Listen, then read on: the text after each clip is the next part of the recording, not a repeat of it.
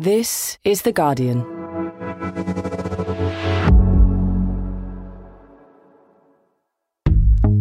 Welcome to Weekend, a podcast that helps you switch off from your busy day-to-day and find entertainment and inspiration in the best Guardian and Observer writing from the week. You can either listen to this as one podcast or play each article as individual listens. Just scroll down the description on the podcast page for the timings of what we are featuring. Coming up, Marina Hyde on Beergate as Keir Starmer attempts to outmaneuver the Daily Mail. Writer Olivia Laing meets Britpop legend Jarvis Cocker, whose lockdown clear-out of ephemera unlocked his long-awaited memoir. Comedian Sofie Hagen on the hard slog involved in becoming an influencer. And finally, as the Cannes Film Festival celebrates its 75th birthday, Xan Brooks asks if it really is a university of geopolitics, or much more about stage-managed frivolities.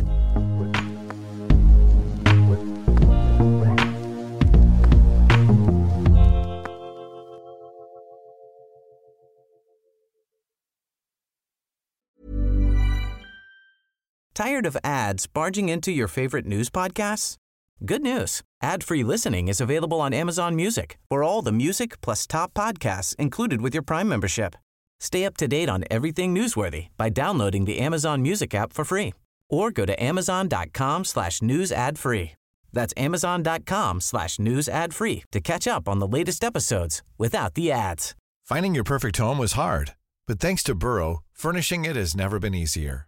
Burrow's easy-to-assemble modular sofas and sectionals are made from premium, durable materials, including stain and scratch-resistant fabrics. So they're not just comfortable and stylish, they're built to last.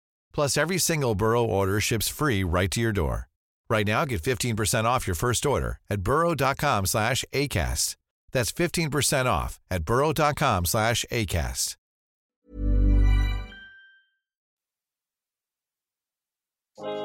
Before we jump in, a quick warning, there's a bit of bad language in this episode. First up, after their special operation on Beergate, Marina Hyde looks at how the Daily Mail deployed its big guns against Keir Starmer. Did the Labour leader's press conference inadvertently channel the unfaithful golfer Tiger Woods in 2010, or was it closer to the South Park movie? Read by Erin Shanahan. On Monday night, Keir Starmer performed as the Gambler in a tiny space with cheap scenery and 3 journalists. The Labour leader's promise to resign if Durham police issue him with a fixed penalty notice looked like an off Broadway production that can only run to 4 actors who play all the parts. No spoilers, but some of the above will return in later scenes as the executioners. As such, it certainly marks a new entry into the annals of hilariously mad-looking press conferences. For me, the only thing missing was Tiger Woods' mum sitting purse-lipped in the front row, like she was in 2010 when Tiger apologised to the world for his cocktail waitress habit. Integrity was the big buzzword on that occasion, as it was with Starmer on Monday night, with Woods promising to start living a life of integrity. Didn't win a major again for 9 years, so read into that what you will. Starmer's soliloquy certainly wasn't good enough for the Daily Mail, which on Tuesday wet its collective pants that the Labour leader has had the temerity to answer the one question the Mail would have screamed at him for months if he hadn't. As their depend-wearing splash headline has it, Starmer accused of piling pressure on police. I like the idea that you can pressurise the police. Can someone let me know how to do this? Because I'm yet to receive so much as a callback over a burglary that took place over the Easter weekend. Happy to do an Amdram Tiger, if necessary. The main thing to understand is that after months of their unilateral special operation on Beergate, this is the Mail's victory parade. Tuesday's multi-article offering is the heavy artillery being wheeled through Fleet Street's Red Square. There's the classic late 1980s Stephen Glover missile, a couple of near misses on the job but still claimed to be serviceable. Later years' weaponry tells its own sadly diminished story, of course. The supposedly state-of-the-art Wootton drone is actually just a Canon DSLR taped inside some bulky casing. But the big question on some lips is, have the game theorists at the Mail made a strategic miscalculation, effectively steering Tory MPs up the escalation ladder towards moving against their boy Johnson?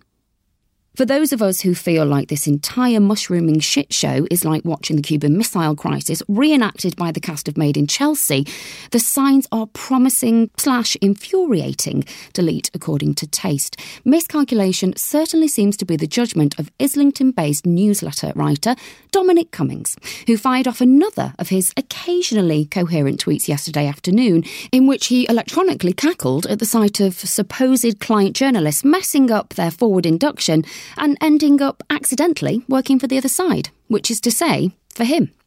As Dominic had it, everyone in Westminster is working on the vote leave operation to remove Boris Johnson. Maybe. Either way, one of my very favourite things in politics is Cummings acting like vote leave is still a massive thing. He reminds me of Gary King, the Simon Pegg character in The World's End, insisting to his deeply unwilling ex-friends that they get back together to recreate their epic pub crawl from 23 years earlier. Fucking hell, Kano. What do you mean you don't drink anymore? That's like a lion eating hummus. In fact, now that Benedict Cumberbatch has had his fun, I'd truly love to see what Pegg would do with the role of Dominic Cummings. You just know it would be incredibly funny, but also elegiac and quietly heartbreaking. As for Starmer, the film that came to mind while watching his press conference was the South Park movie. When Keir was going, "It's about me. It's about what I believe in politics. It's a matter of integrity," I was reminded of the Canadian guy shouting, "This is not about diplomacy. This is about dignity. This is about respect," and all the Americans falling about laughing. I mean, the Canadian guy is actually in the right. But, yeah, a hard watch. I'm actually trying to think of how any of this at all could now be more excruciating. At least no one has yet suggested David Miliband standing in Wakefield. Against the backdrop of the actually excruciating cost of living crisis, however, the current spectacle is looking increasingly surreal, and dare I say it, increasingly like an all-male production. Even Angela Rayner's promise to also resign if she was given an FPN happened off stage, like the death of Rosencrantz and Guildenstern from the snapper of the Beergate photograph, James Delingpole's boy, as it turns out, to the male thrusters, to Cummins, to the weird machismo of Johnson's reported description of Starmer as out of tune with the raw instincts of Brits. I can't help noticing of late that women's characters have sort of melted away/backed away from this increasingly histrionic story. Why is that? Just some mad statistical fluke, I guess. Even so, I can't help feeling that ladies across the nation are otherwise engaged.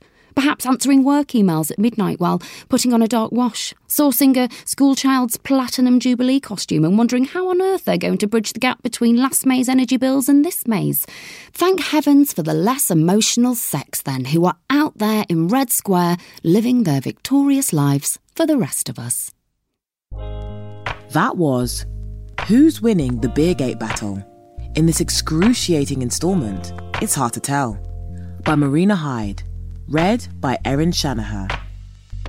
Next, the writer Olivia Lang recently met Jarvis Cocker to talk about his new memoir, which emerged from the personal objects he found during a lockdown loft clear-out. Here, they discussed the redemptive role pop music had during his childhood and how his songs exploring male sexuality describe a more innocent time.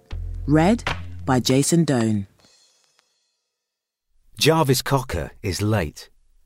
The dog walker didn't turn up on time, and he arrives at the London Library looking worried, even though he already rang to apologise.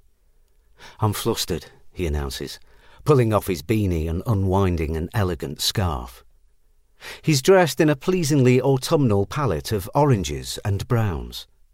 still skinny as a rake, salt and pepper hair uncombed, his bag full of books, the epitome of the rumpled dandy about town. We're here to talk about his memoir, Good Pop, Bad Pop, but don't expect tales of Britpop debauchery. It's an account of his upbringing in Sheffield, his protracted, passionate apprenticeship in the foothills of pop. And it ends in 1985, years before pulp exploded into mainstream visibility. He chose the library because the book hinges around his own collection, which is substantial, though far stranger than these venerable rooms of leather-bound volumes. The Jarvis Cocker archive, as I'm sure he wouldn't call it, being temperamentally averse to pomposity, has spent the past 2 decades in a moth-infested London attic. A low, narrow storage space he compares to a Toblerone. It's been bothering him for a long time, the knowledge that so many pieces of his past were crammed into a room you couldn't even stand up inside. What was up there? Precious relics or a load of unwanted, mysteriously undiscardable crap? It's like that phrase, brushing things under the carpet, isn't it? I love doing that. But it did prey on my mind, realising I was in some way not dealing with things. During lockdown, he began the gargantuan task of dragging it out into the light. He'd been planning on writing a memoir anyway, and the ensuing game of keep or cob being Sheffield slang for chuck, as in I cobbed him, suggested a structure. The thing that makes it a bit more interesting, he says, is that because it's based on real tangible objects, sometimes it triggered memories that wouldn't have voluntarily come up. It wasn't just the party line I was giving. It turned out he'd been building a time capsule all along. Even the most seemingly worthless objects, a used bar of imperial leather soap, a plaster cast of his wonky teeth, a polyester shirt, a green plastic apple, released a rush of memories, undisturbed since the day they were interred. Objects are funny like that. History resides inside them, indiscernible to a casual eye.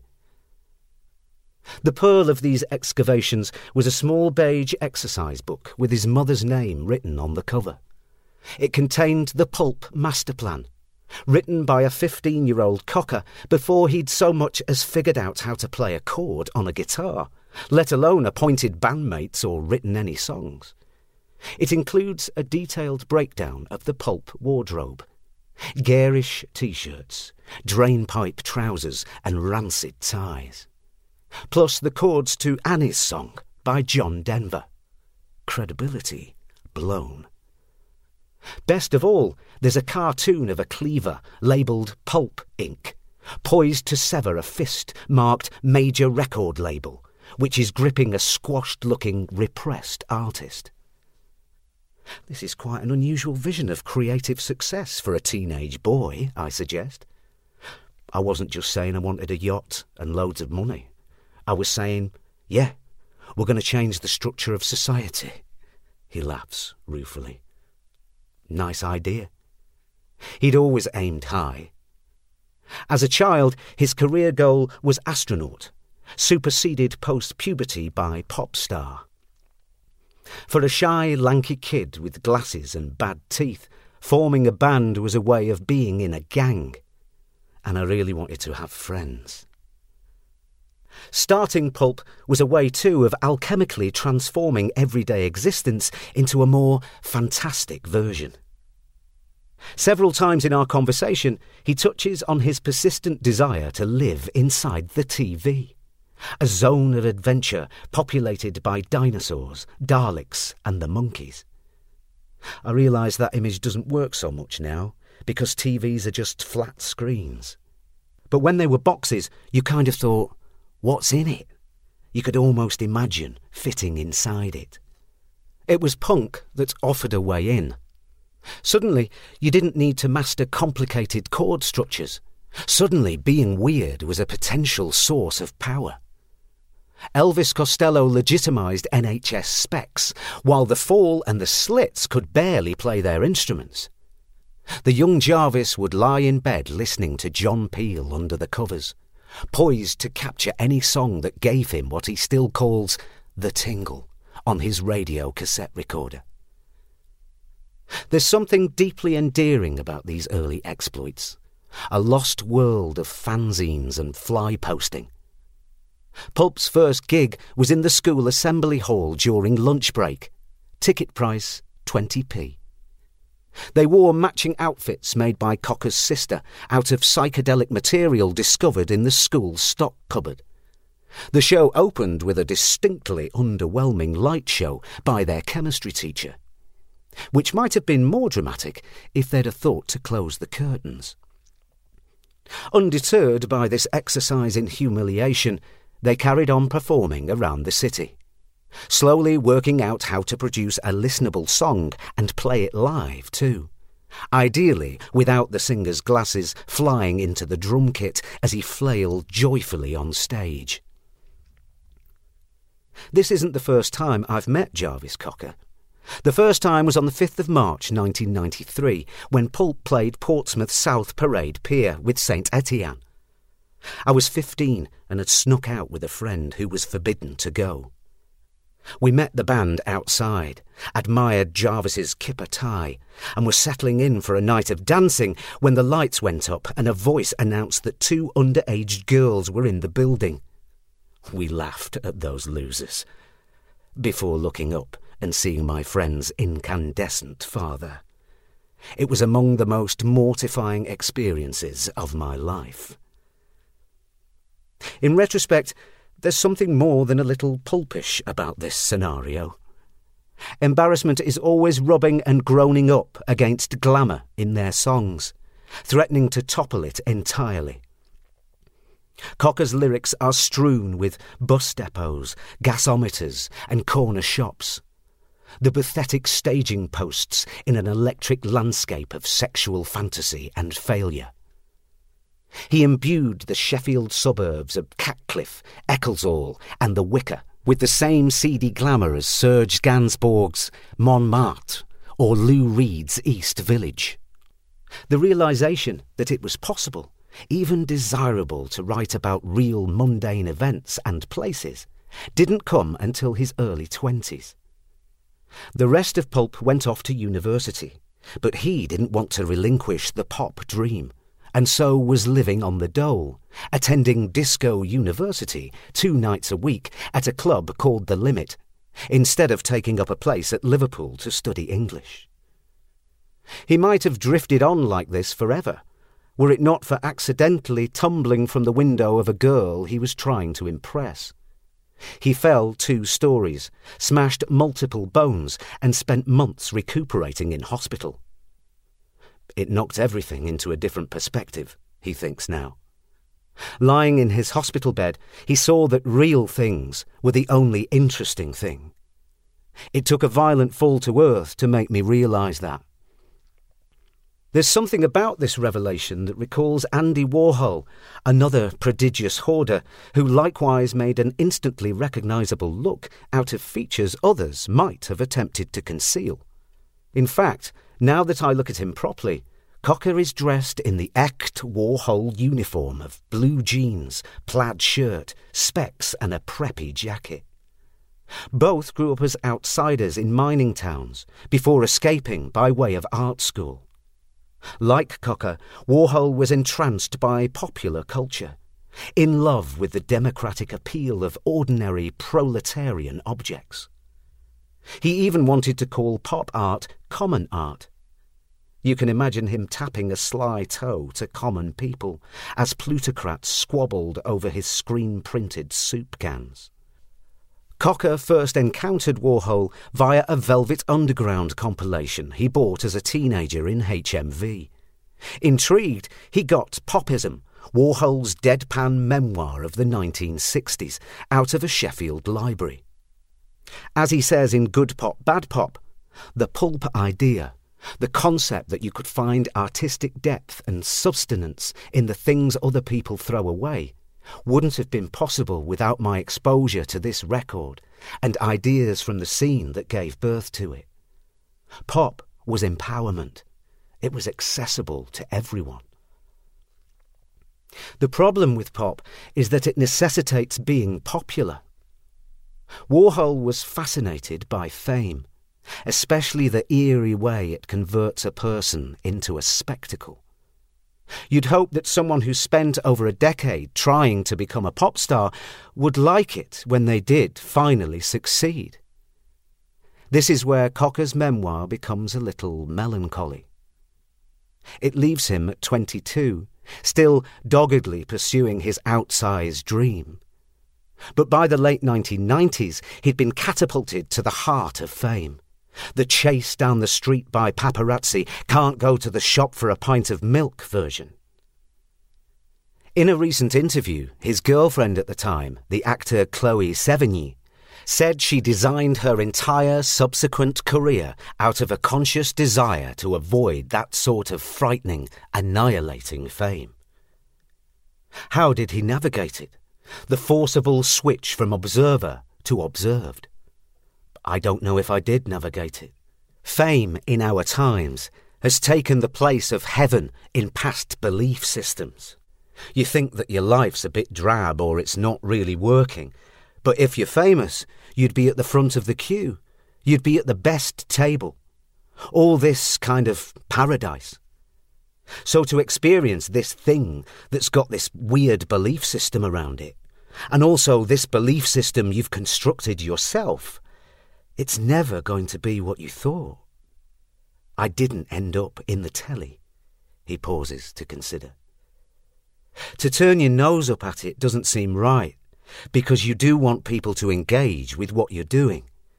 But it's the other bits. It's the being observed part that wasn't so good. I prefer to be furtive. The conversation moves on. But later he circles back to it by way of a brilliant rant about the X Factor. He never liked the idea of the mentors. What was exciting about the show, he thought, was the kids themselves, their energy and ferocious desire. It just makes it so dull if there's some grown-up in charge who's going to tell you how to do it. The exciting thing is that anyone can do it. Most music came from really abject origins. It doesn't come from comfortable surroundings. So it's not like, let's make it accessible so some lower-class people can join in. That's where the power of it is coming from. The thing that makes it exciting, that takes you away, is that it's come from frustration and somebody wants to blast through it into somewhere else. And sometimes they do. Furtive is a great word, even better when said in Cocker's distinctive lugubrious tones. Furtive. There is a furtive quality to old pulp songs, something damp and libidinous, but also vulnerable and awkward and comical. They're about fancying people who don't fancy you, or getting off with the wrong girl while eyeing up the right one. Their erotic frequency ranges from the breathless adolescent voyeurism of babies. I hid inside her wardrobe and she came home round 4, and she was with some kid called David from the garage up the road. To the bleak incantatory rites of This Is Hardcore, a song that for all its peeping Tom posturing is really about getting fucked by fame. It struck me, listening to these songs again in the harsher lights of the present decade, that sexual expression has changed drastically in the intervening years. Nobody could call them innocent. I tried wholesome and saw Cocker visibly recoil. And yet they are artefacts from a more innocent moment, before the weaponisation of adolescent male sexuality by way of the incel movement, which has seen sexual incompetence or failure become yoked to extreme misogyny and entitlement. Cocker is only vaguely familiar with this concept and openly appalled by it.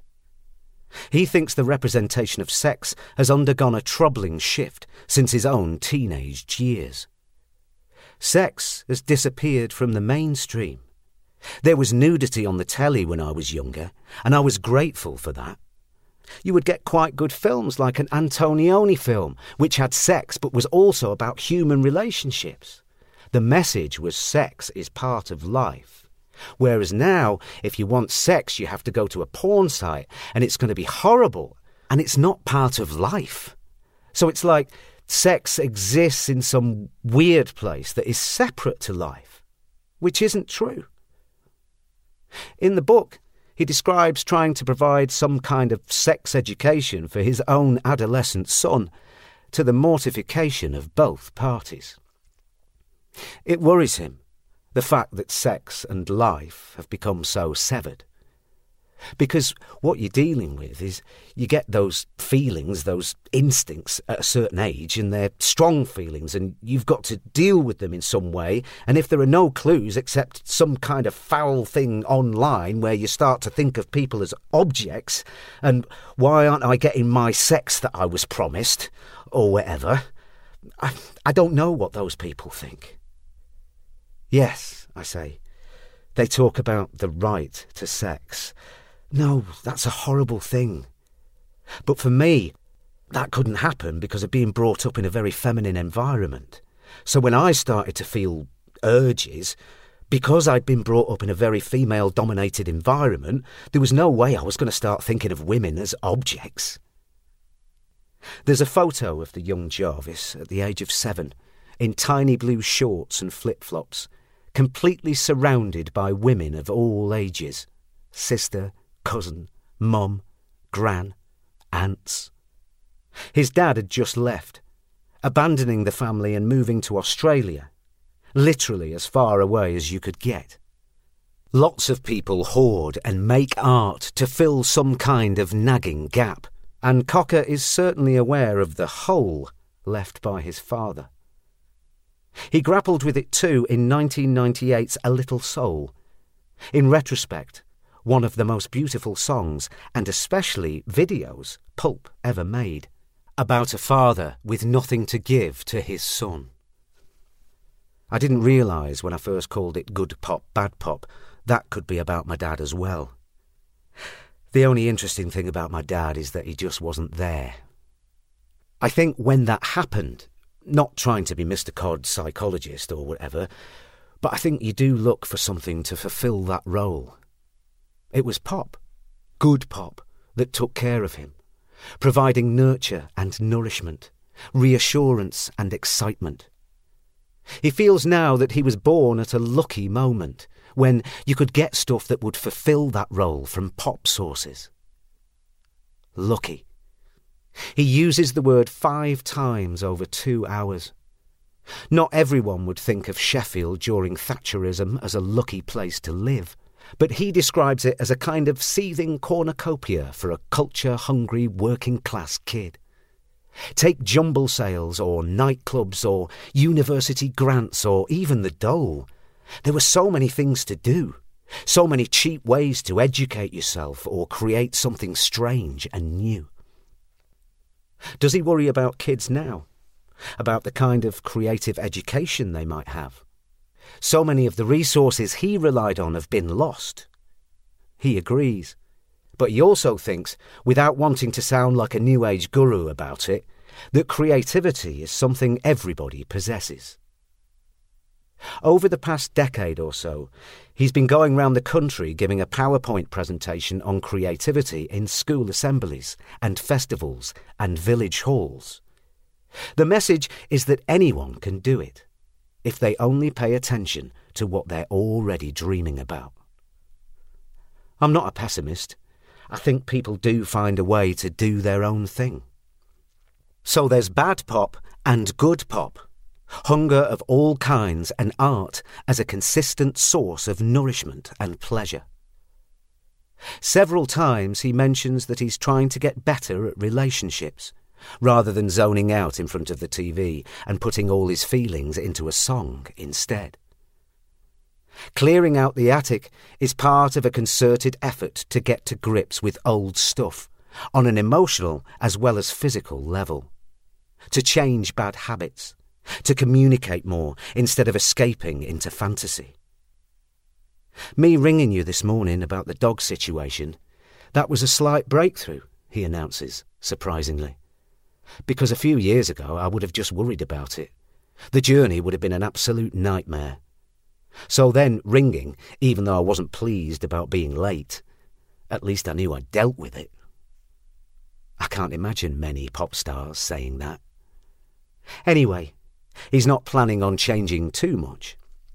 Obviously, not being a good communicator in personal relationships is bad and can lead to some tricky situations and moral conundrums.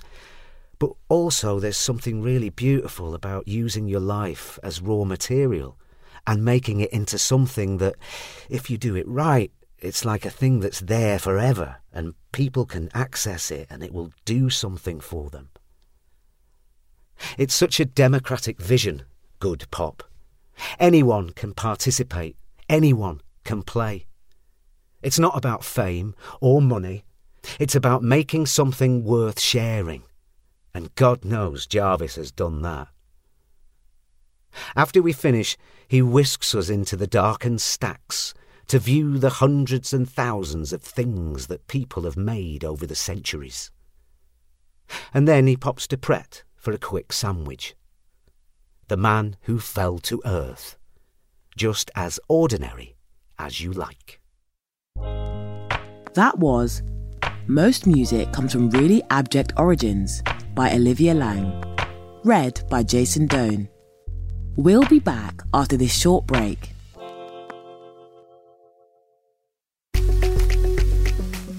I'm Grace Dent and I am back for third helpings of comfort eating from The Guardian. Join me and more celebrity guests like Big Zoo, James May and Self-Esteem as we throw the cupboard doors wide open on the comfort foods that have seen them through. This is a niche sexual thing for people. Northern women eating carbohydrates. Comfort Eating returns on the 17th of May with new episodes released every Tuesday. And you can see Grace doing Comfort Eating live for the first time on Wednesday, 25th of May at the podcast show in Islington, London. Her special guest is entrepreneur, podcaster and TV personality Jamie Lang, best known for his time as a regular on Made in Chelsea. That's Comfort Eating live with Jamie Lang on the 25th of May. Book your tickets now at gigsandtours.com. Comfort Eating with Grace Dent is supported by Ocado.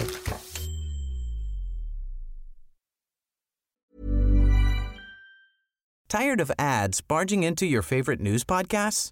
Good news. Ad-free listening is available on Amazon Music for all the music plus top podcasts included with your Prime membership.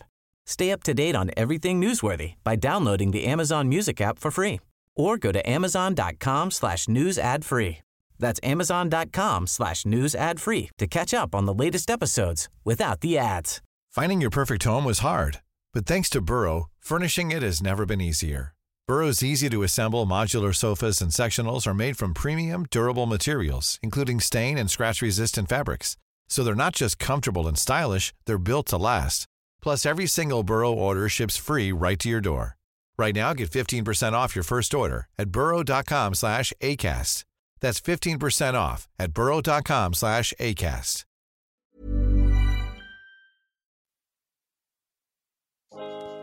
Welcome back to Weekend. Now, the comedian and author Sofie Hagen has been putting in the hard hours becoming a social media influencer so that you don't have to. Here she tells us all about the perks, how to do sponsored content with integrity, and why this is by no means an easy side hustle. Read by Erin Shanahan. For the past 2 years, I've been trying really hard to become an influencer. I just wanted to influence people to live their best lives, to find their inner strength and, okay, I wanted free stuff. If you can't beat it, join it. Capitalism, that is. Since I have 100,000 followers on Instagram who listen to what I say, to whom I often recommend my favourite products and services, why not double check if the brands want to pay me to do so? I would rather they pay me than someone else who isn't me. What I am saying is, I wanted to do the very easy job of #influencing and get lots of money for it. I assume since you are reading The Guardian, you are frowning disapprovingly while sucking on an avocado because #influencing is vapid and superficial. But are you really telling me that if someone offered you £1,000 to take a photo of the aforementioned avocado and post it to Instagram using the hashtag #avocadosrule and tagging @avocado in the post, you wouldn't be tempted? I made an oath. I would never lie.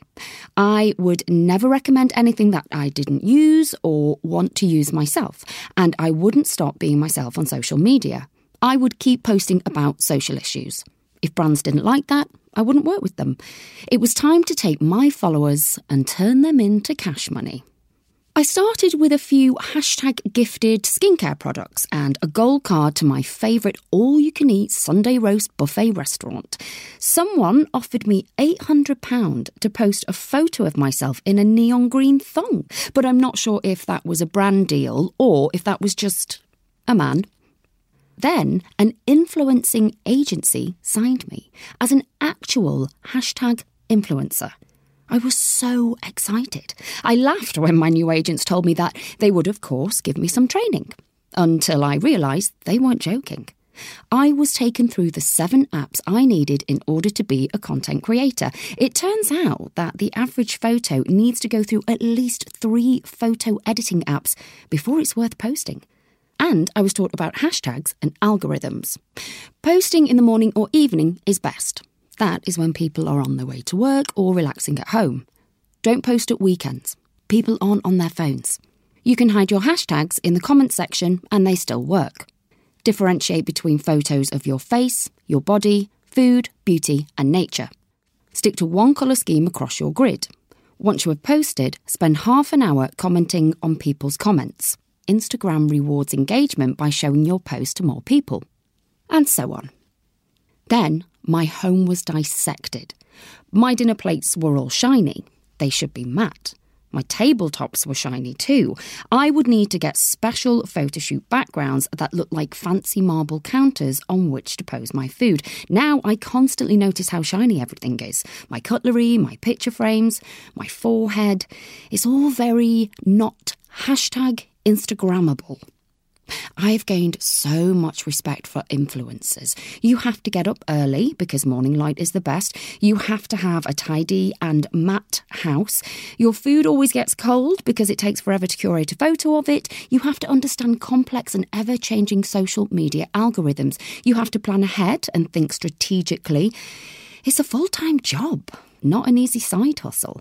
I find myself desperately clinging to my job as a comedian and trying to merge the two to be funny in my #SponCon, sponsored content, so that no one notices the mess in the background or the fact that it's dark outside because I slept until 4 p.m. Of course, beauty standards suck. Materialism is the worst and perfect social media posts make people feel super insecure about themselves. But it's hard for me to blame the women who have found a way to get rich by taking advantage of a beauty and perfection-obsessed, toxic and capitalist system, because it's way harder than it looks, unfortunately. That was I've Decided to Become an Influencer. How Hard Can It Be? By Sofie Hagen. Read by Erin Shanahan. Finally, as the Cannes Film Festival turns 75, writer Xan Brooks explores the event's history as provocateur, crystal ball, or as a cultural lighthouse in the storm. It's a place of contradictions and friction, but its love of dissidence and goading seem particularly pertinent this year. Read by Jason Doan. The Truman Show is a 1990s Hollywood movie about a man who lives in a bubble, cut off from the world. As played by Jim Carrey, Truman Burbank, surrounded by actors, his every move dogged by cameras, stares at a stage set and believes that it's real. In the film's final scene, he climbs the stairs, finds a door, and prepares to escape his gilded cage. That keynote image, Truman's ascent against a painted sky, is now the official poster for the forthcoming Cannes Film Festival. soon to be plastered on programmes, blue-tacked in shop windows, and rigged like a godhead across the concrete palais. And while we should be wary of judging an event by its cover, the choice of image feels apt. The organisers picked it, they say, because it represents a poetic celebration of the quest for expression and freedom. Others may read it as a self-owning comment on the festival as a whole. That's the perennial question about Cannes, that millionaire's playground on the Côte d'Azur.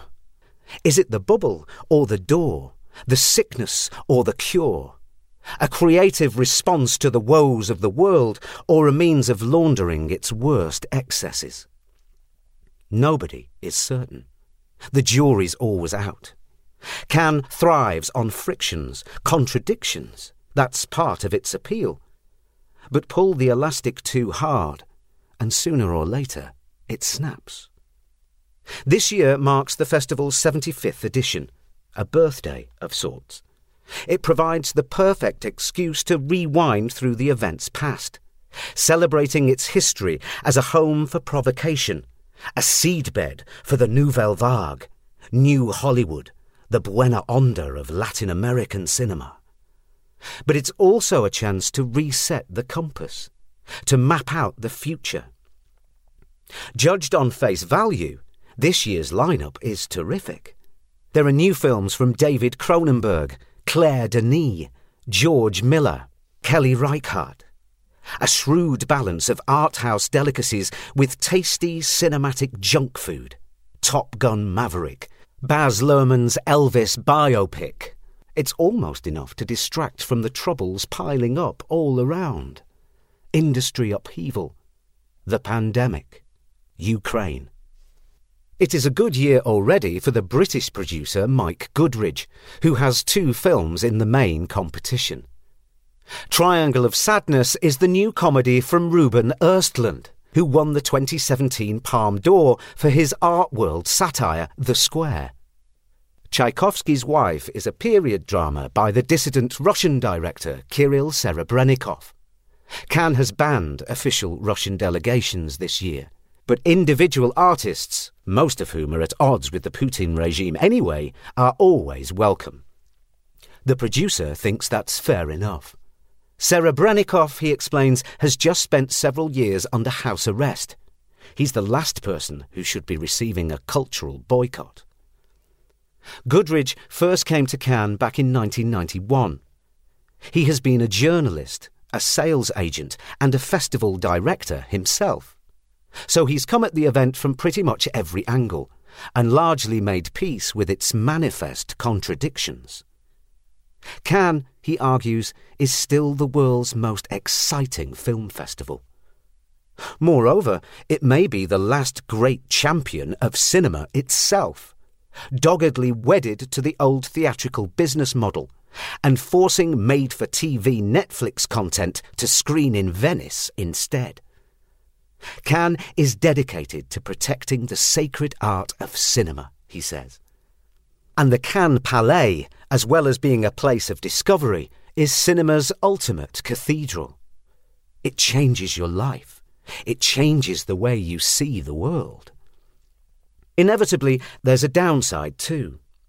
The worst thing about Cannes, I suppose, is the rarefied nature of it. It is elitist. It is snobby. And yes, it is slow to change. The selection process isn't flawless. There needs to be more fresh blood just to mix it up. You do get sick of seeing the same old faces in the main competition. We're back to those Cannes frictions again. For every action, a reaction. For every high, a crushing low. I've been coming to the festival for years and still can't pin it down.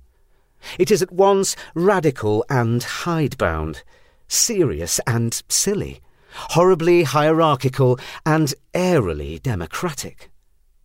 Or to put it another way, Cannes is the Walt Whitman of film festivals. It contains multitudes. It contradicts itself. Outside the Palais, the impenetrable art house puzzle is accorded the same red carpet treatment as the A-list Hollywood blockbuster.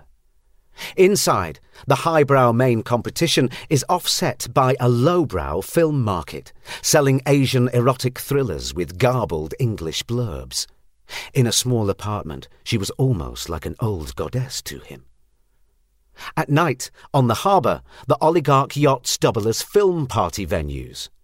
The revellers raise their champagne flutes en masse to toast the latest social realist cri de coeur from Bucharest or Timbuktu.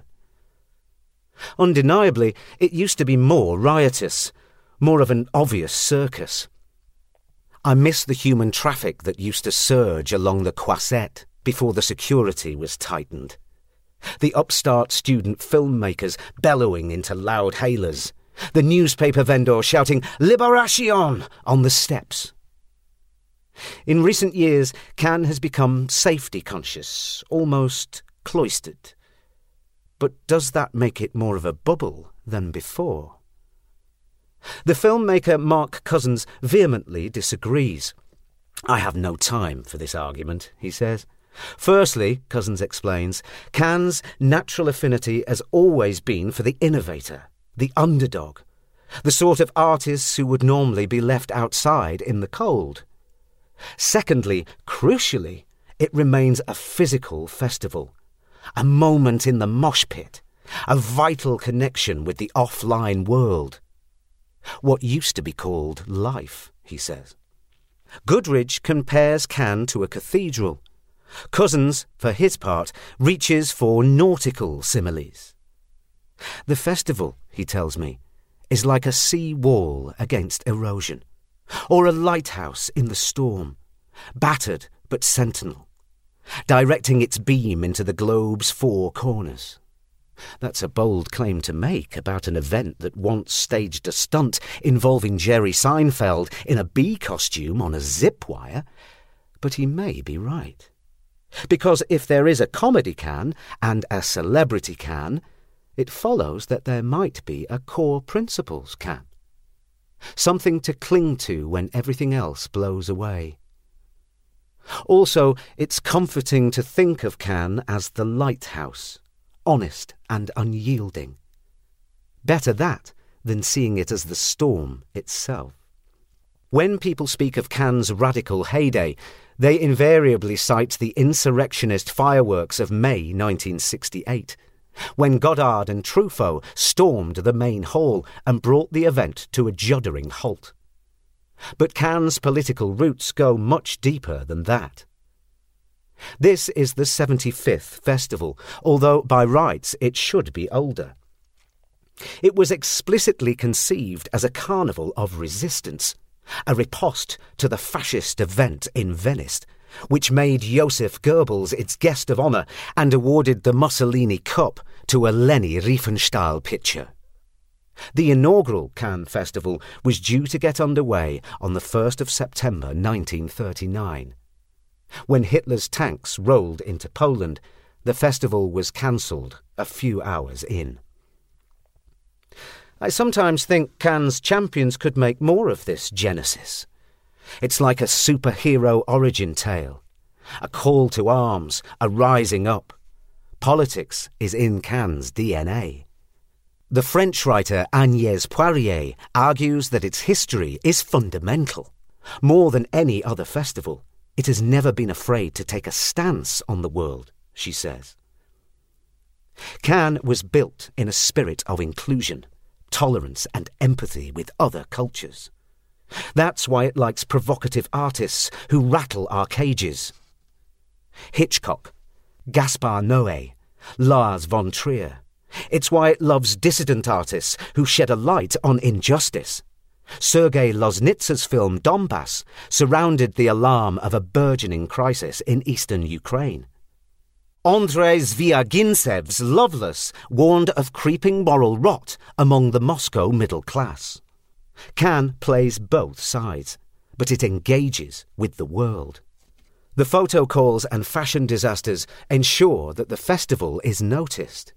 But those stage-managed frivolities sell its produce far and wide. Well, it's interesting that you would say it's frivolous, says Poirier. That's probably a British perspective. In France, Cannes has never been seen as frivolous. For us, it's very serious. It's our political class. It's our university of geopolitics. It's where we come for knowledge of the parts of the world we've never visited. For 12 days this month, the Cannes faithful will gather outside the Palais. They'll kick their heels beneath the giant image of Truman Burbank climbing against the painted sky, forever hunting for his exit route. Once through the gates, those guests have free run of the programme. The only limit is time. They may see a masterpiece. They may see a turkey. They may be whisked off to Sao Paulo, Harare, or Muscat. They may witness something that changes the way they see the world. Sure, Cannes is a bubble, but the movies, those are doors. That was Clash of the Can by Xan Brooks, read by Jason Doan. That's all from us. This has been Weekend, a Guardian podcast. If you're enjoying it, please make sure to like, subscribe to, and rate the podcast. Maybe even leave us a nice review. Just search for Weekend wherever you get your podcasts. This week's articles were read by Jason Doan and Erin Shanaher and presented by me, Savannah Ayoade-Greaves. This episode was produced by Ian Chambers. Original music by Axel Kakoutié. The executive producers this week were Danielle Stevens and Nicole Jackson. Join us again next Saturday. Thanks for listening.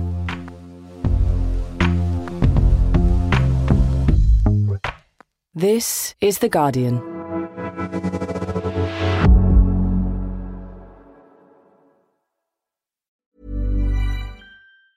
Tired of ads barging into your favorite news podcasts?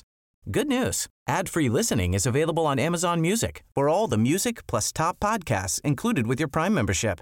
Stay up to date on everything newsworthy by downloading the Amazon Music app for free or go to amazon.com/news ad free. That's amazon.com/news ad free to catch up on the latest episodes without the ads.